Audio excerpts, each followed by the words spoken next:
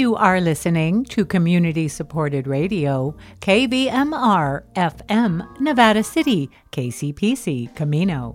Today is Monday, November 30th. I'm Charlotte Peterson, and it's time for the KVMR Evening News. For their support, we'd like to thank Mountain Recreation, locally owned since 2000, retailing seasonal recreation gear, including winter outerwear, skis, snowboards, also gear for seasonal or day rentals. Mountain Recreation, open daily, East Main Street, Grass Valley, mtnrec.com. And Four Paws Animal Clinic, providing medical, dental, surgical services, alternative therapies, and cat boarding for cherished companions on Searles Avenue, Nevada City. Dr. Susan Murphy and staff proudly support KVMR. fourpawsac.com.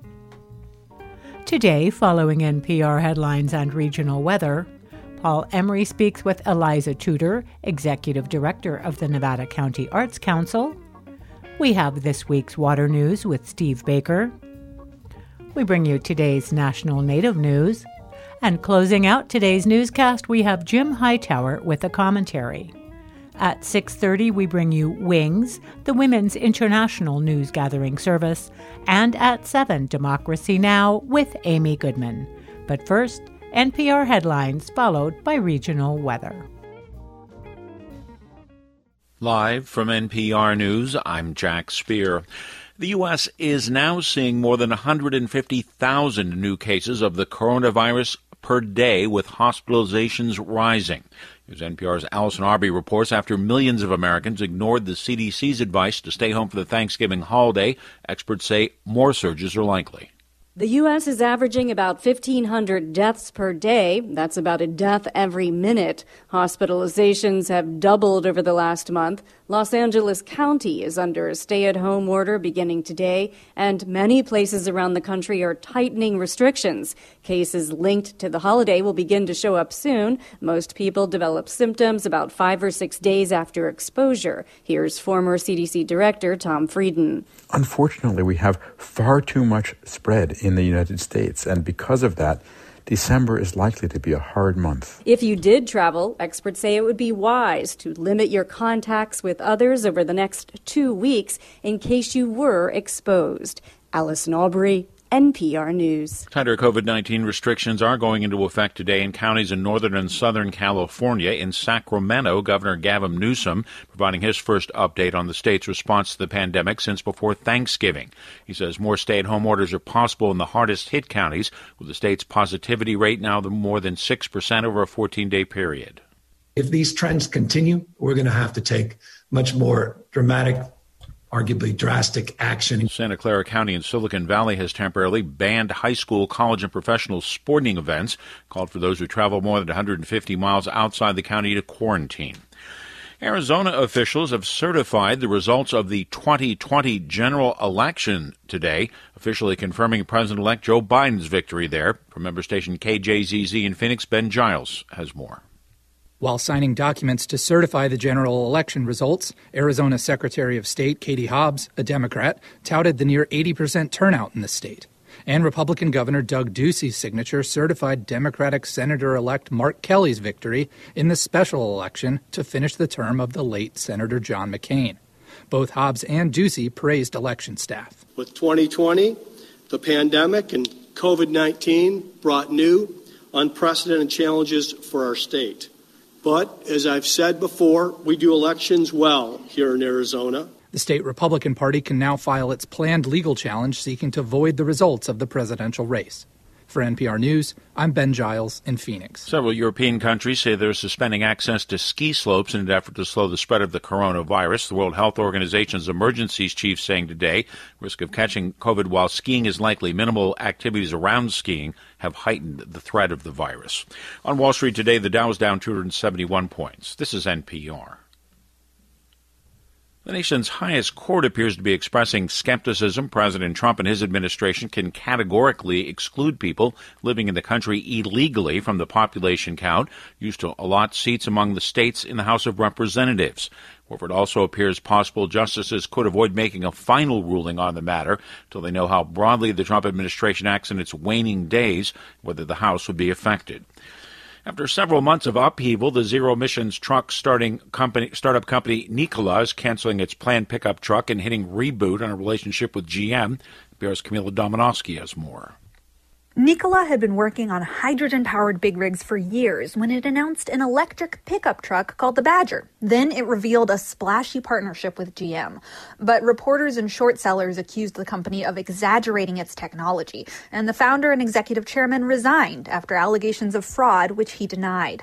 Now GM says it plans to supply hydrogen fuel cell technology for Nikola's tractor trailers, but the Badger pickup is bust. Anyone who put down a deposit will get a refund.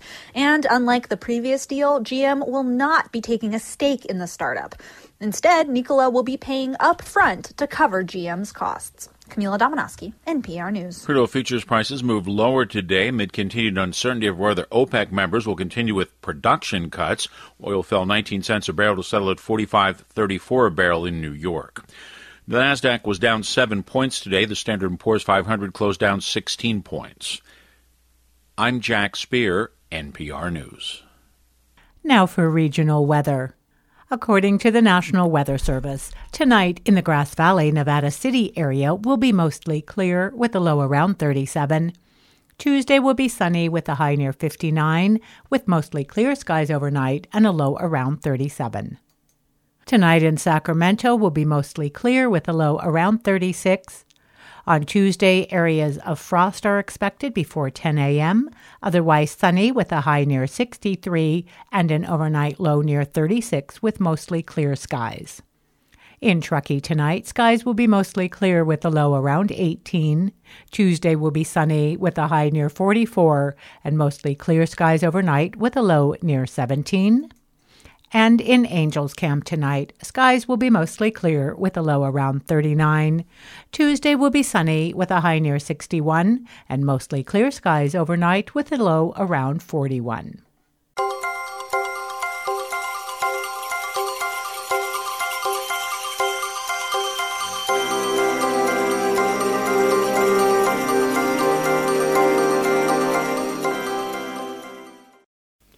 I'm speaking with Eliza Tudor. She's Executive Director of the Nevada County Arts Council. Well, welcome to KVMR, Eliza. Thank you so much, Paul, my old friend. How super to talk to you. You know, it's been a while since we've had a chat, but the time is different now than it has been in past years. It just goes awfully fast.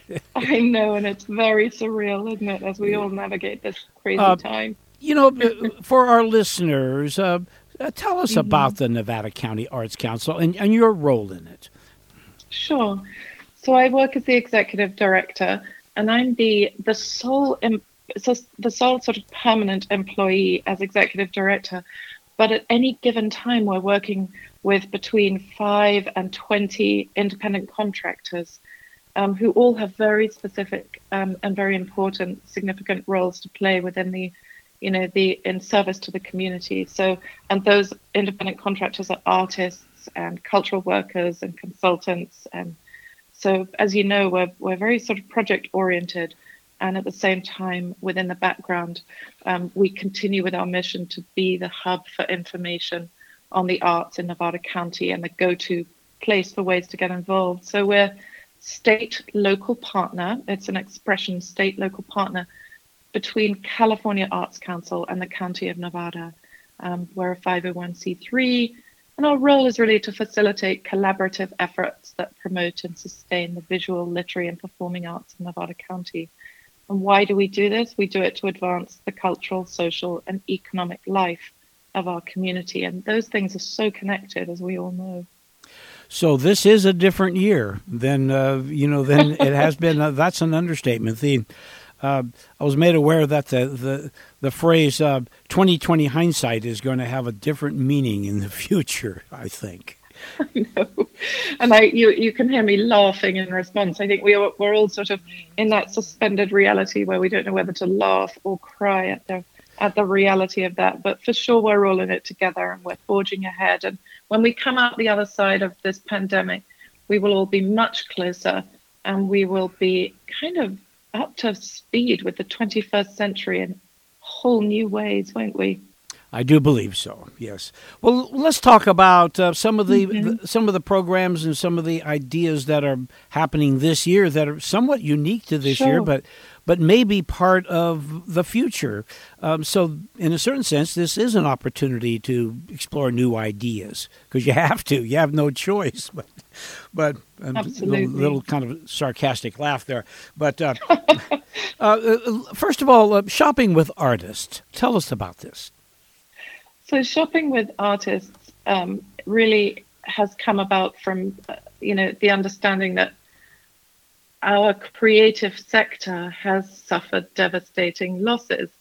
Whether we're speaking of the amazing, diversity of legacy arts organizations within Nevada County and California and globally, or whether we're talking about the fate of individual artists and how they've been able to maintain revenue during this time. And we know that almost you yourself are a performer, you know that you would have cancelled so much. A lot of your income this year would have been severely impacted. And so our role as an arts council has been to connect you and to connect our arts organizations with opportunities and resources.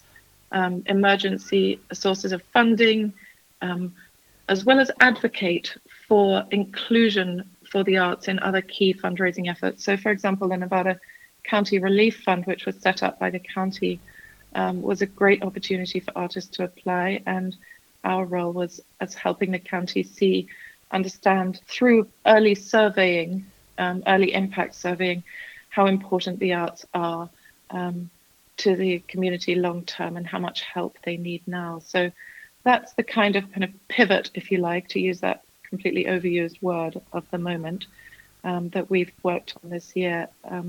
So our website has been a key place that people can go for resources. We've been, we became pretty adept. We were already pretty adept at running online meetups and virtual convenings, through Zoom, et cetera, et cetera. So we've been hosting monthly meetups at a minimum to provide consulting and guidance and an opportunity to talk and connect every month. And then, of course, we started our own fund for professional artists, which we've yet to spend down, and we will do so by probably the very beginning part of the year. We'll have spent those funds. Now, Shopping with Artists is a specific program that is starting. It is. Tell us about this. So Shopping with Artists is an initiative that launches formally this first week of December. So by the end of the week, and in fact, even if you were to go onto our website today, you'd find information on it. It provides our community with a fabulous local online shopping experience as we approach the holiday season and close out 2020. If it's successful, we will continue it on into the new year, of course, and throughout the remainder of COVID. So it supports local professional artists. What we ask our artists to do is provide us with a link to the page, their webpage from which they sell and offer merchandise, for example. And then we share an image of their work and, a shop now button. So basically anyone considering supporting our local artist community and finding fabulous ways to give for friends and family, please support this effort because it's a win-win for everyone. So it's kind of a hub. It's a hub. Yeah. We provide links to every artist that has something to sell at a certain level. Our professional artists who have diverse forms of merchandise and including their own art. And this is also running simultaneous to to our Art in Storefronts project. And you've probably heard about that, haven't you, Paul? Yes, I have. It's amazing. Now, this is people would go to the Arts Council website, and from there there'd be links to all of this. Exactly. So it's Nevada County Arts, plural, nevadacountyarts.org, and then /shopping-with-artists. As simple as that. So Nevada County Arts, shopping with artists. And we'll be sending out a dedicated newsletter, and we'll be posting it like crazy this week, towards the end of the week on social media. So that's a chance for people to shop online because it's convenient and it's safe, and support local artists at the same time. So it's a win-win situation. Absolutely. But there is if we have a moment, I'd love to do a little bit of a call out to another initiative of ours, which is called Nevada County Cares for the Arts. And it's a bit of a play on the work because, as you know, we've received a small amount of funding through the state, through California Arts Council, to support organizations and less formal groups who have cultural programming that supports communities of color. We always assume, and we're very used to sharing with the world, that we are the second whitest county in California. But we are also a diverse community. It's a case of becoming familiar with what it means to support our diverse community. And this grant, this small opportunity, provides funding for those organizations that provide support for communities of color through the arts. And so we're looking, if you can hear me, if you are an arts organization or you represent a less formal group that provides creative programming that supports communities of color who have been harder hit than any by COVID-19, please get in touch with us again. Nevada County Arts, ARTS.org. Well, Eliza, there's lots of things we can talk about. I know. But that's all the time we have for right now. And feel free to contact KVMR when you have something you would like to talk about or something that's happening. And we'll just keep in touch like we have for many, many years.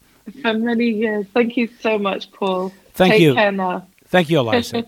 Thank you. Bye-bye. I've been speaking with Eliza Tudor, Executive Director of the Nevada County Arts Council.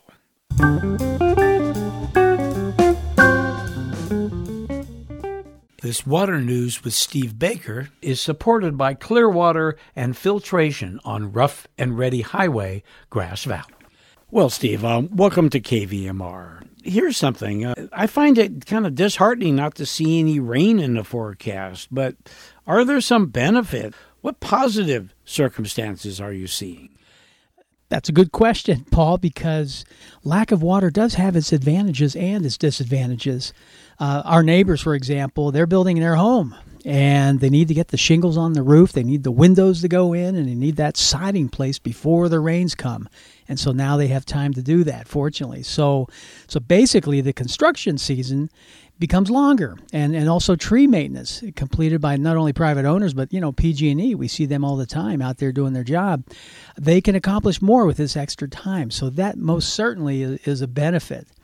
Another benefit is to, look at your water supplies during these low rain periods and then notice how it's affecting the streams around you, the creeks around you, and even your wells. It's really a time of discovery. It's important for all of us to know how resilient we are, okay? So these current circumstances can lead us to that knowledge of understanding that. And, of course, you compare that water supply condition that you're in with what your water demand is, what demand you're putting on the water supply. So, when we have all this information, we can start using alternative practices that could remove any negative conditions that we are observing. So it really is a time that we can build tenacity and resilience. Well, there are bad experiences happening because of what appears to be a delayed rain, because we were all excited and rain came. And then it went away. Yeah, but that did kind of mitigate the fire danger at this time. What are some other things that maybe, or good results of this? Well, let me throw out an example to you. I know of a private property owner down in Madera County. Okay, that's down in the Central Valley. The homeowner is on a private well, and they've been there since 1967. It's been a long time, and they've always had a reliable source of groundwater from that well. Well, now their neighbors, who are farmers, small farmers, they have a small almond orchard there, and they're watering that orchard. The water comes from the ground. It's a well, so it's a nearby well to these private well owners. Unfortunately, the homeowners now's well is going dry, and it's going to cost them another $20,000 to fix the problem, to deepen that well. And, of course, that's doable if you have the money, but in this particular case, the private property owners are on a fixed income, so they can't afford to pay for that deepening of the well.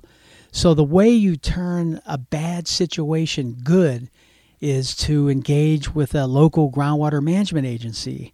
And the best groundwater management practices, it's pretty much known in California certainly, is a local groundwater management. And so for this particular family, they need to communicate with the Groundwater Sustainability Agency that was created as a result of the Sustainable Groundwater Management Act of 2016. That was Governor Brown's act that he passed.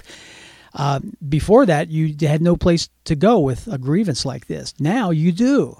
So it's really a good idea. And undermining the water levels by a neighbor overpumping the aquifer, that can happen almost anywhere, even in the foothills here. So having an ombudsman or a collaborative mediation-oriented entity becomes the sharpest tool in the toolbox. It's a great way to go. And I would hope that we can even consider that ourselves. So I take it then there is a positive spin to the story. There is, absolutely. I've always seen the value of this collaborative mediation approach in the foothill area. We really, truly can. We're taking these big water supply risks right now, and that's going to cause us to be in the midst of water conflicts in the future. And nobody wants to have that happen. So what they're doing in the Central Valley is going to be happening in the foothills as well. And it's going to be a little more difficult up here because we have geology that's more complex. We have a fractured rock environment. And then we have the economic limitations up here. Domestic populations don't have as much money as agricultural and industrial populations. So, I have some ideas about this myself, and I would love to hear from others as to how they see us managing ourselves up here without stepping on toes, but managing ourselves and our groundwater conditions as things get, more dry, more difficult. So let me know. Yeah, and I can tell you how to get a hold of you. Tell our listeners. All right. You can get a hold of Steve with your questions. That's at Steve Baker at operationunite.co. All right. Well, thank you, Paul. You bet. Managing groundwater is Steve Baker's career and passion, and that has led him into working on all water sources and supplies. This has been another conversation with KVMR's water guy, Steve Baker. This is National Native News. I'm Antonia Gonzalez. Navajo Department of Health Executive Director Dr. Jill Jim has been selected to serve on the Biden-Harris COVID-19 Advisory Board, according to the Navajo Nation. The board will help advise the next presidential administration on the COVID-19 pandemic. Dr. Jim has been leading the Navajo Health Department since January and has been helping the tribe with COVID-19 measures. In a statement, Dr. Jim said she looks forward to working with other members on the advisory board to help prepare an urgent response to the global public health crisis for President-elect Biden. Her selection comes as the tribe is seeing a surge of COVID-19 cases. The Navajo Nation is currently under a 3-week stay-at-home lockdown to address the increase of cases. As of Sunday, the number of positive COVID-19 cases for the Navajo Nation reached more than 16,000. Bristol Bay tribes in Alaska are calling for permanent protection of the Bristol Bay watershed after a permit for a proposed copper and gold mine was denied. The tribe celebrated news the Army Corps of Engineers denied a permit for the Pebble mine. The tribes are seeking permanent protection for the region, concerned about threats of mining to the environment, fish, and their cultures. The Pebble Partnership in a statement expressed dismay as it sorts out next steps, including an appeal. The new television show Big Sky is facing backlash from critics who say ABC overlooked an opportunity to talk about a real crisis in Montana. Yellowstone Public Radio's Caitlin Nicholas has more. ABC's new procedural drama Big Sky, based on Wyoming author C.J. Box's novel The Highway and adapted by the screenwriter of Big Little Lies, follows the disappearance of 2 women near Yellowstone National Park. Lock the doors. What? We're fine. Both women are white. In a state where 26% of all missing persons are Native American, Indigenous critics say it's a misstep to ignore the actual crisis of missing and murdered Indigenous persons in Montana. Barbara Bassett, a Chippewa Cree tribal member and a Great Falls state representative, decided to live tweet the recent premiere. No representation of one Native person through the entire episode. After the premiere, the Rocky Mountain Tribal Leaders Council, along with other Native American groups, sent a letter to ABC executives critiquing the show and asking producers to direct their national audience toward information on missing and murdered Indigenous women after each episode. ABC did not respond to interview requests in time for broadcast and hasn't publicly responded. Some critics say they're relieved natives aren't referenced in the show because none of Big Sky's writers are Indigenous. Bassett says this is part of the problem. They missed an amazing opportunity to not only find Indigenous writers and Indigenous actors who are already underrepresented. They could have brought MMIW to national attention as well. Ivan McDonald, a Blackfeet Nation member and filmmaker, says national attention by mainstream media can bolster interest in important funding for MMIW activism. He says Wind River, a 2017 film about the murder of a Native woman in Wyoming, drew important national attention to MMIW issues. I think particularly at this kind of time in history is really when the film industry and media industry should really be investing. If we're going to be telling Indigenous stories, some of the most neglected stories in the country, even though they're the longest stories here. With critical reviews from the likes of Rolling Stone calling Big Sky exploitative and disappointing, McDonald says there are plenty of great films to be watching instead. Throughout this month, the Smithsonian is streaming their Native Cinema Showcase. All Nations Health Center in Missoula is streaming the 4th annual Indigenous Film Festival. State lawmaker Bassett says representation is important because it helps people reimagine what they can do with their lives. So when you're reflected, when you see those things in pop culture, in politics, you feel empowered and you know that that is something that is open to you. That was Caitlin Nicholas reporting, and I'm Antonia Gonzalez.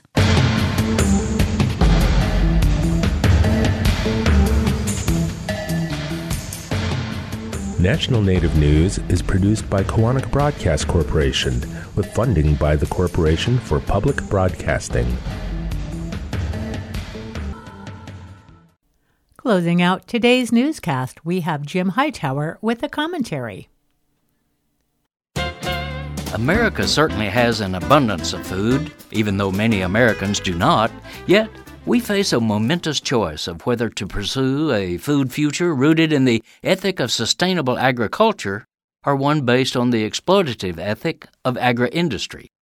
What better symbol of agri-industry's vision of food than that ubiquitous Thanksgiving bird, the butterball turkey? The butterball has been hoisted onto our tables by huge advertising budgets and regular promotion payments to supermarkets. The birds themselves have been grotesquely deformed by industrial geneticists who created breasts so ponderous that the turkeys can't walk, stand up, or even reproduce on their own, thus earning the nickname dead-end birds. Adding torture to this intentional deformity, the industry sentences these once majestic fowl to dismal lives in tiny confinement cages inside the sprawling steel and concrete animal factories that scar America's rural landscape, monuments to greed-based corporate husbandry. As the eminent farmer-poet-activist Wendell Berry tells us, eating is a profound political act. It lets you and me vote for the butterball industrial model or choose to go back to the future of agriculture, which is the art and science of cooperating with rather than trying to overwhelm nature. That cooperative ethic is the choice of the remarkable Good Food Uprising that has spread across the country in the past 30 years. Now, the fastest-growing segment of the food economy, it is creating the alternative model of a local, sustainable, small-scale, community-based, organic, humane, healthy, democratic, and tasty food system for all. This is Jim Hightower saying, To take part in the good food movement and find small-scale farmers, artisans, farmers markets, and other resources in your area, visit www.localharvest.org. Hightower's commentaries are brought to you by the Hightower Lowdown, the monthly newsletter with Hightower's take on what Wall Street and Washington are up to. For information, visit hightowerlowdown.org.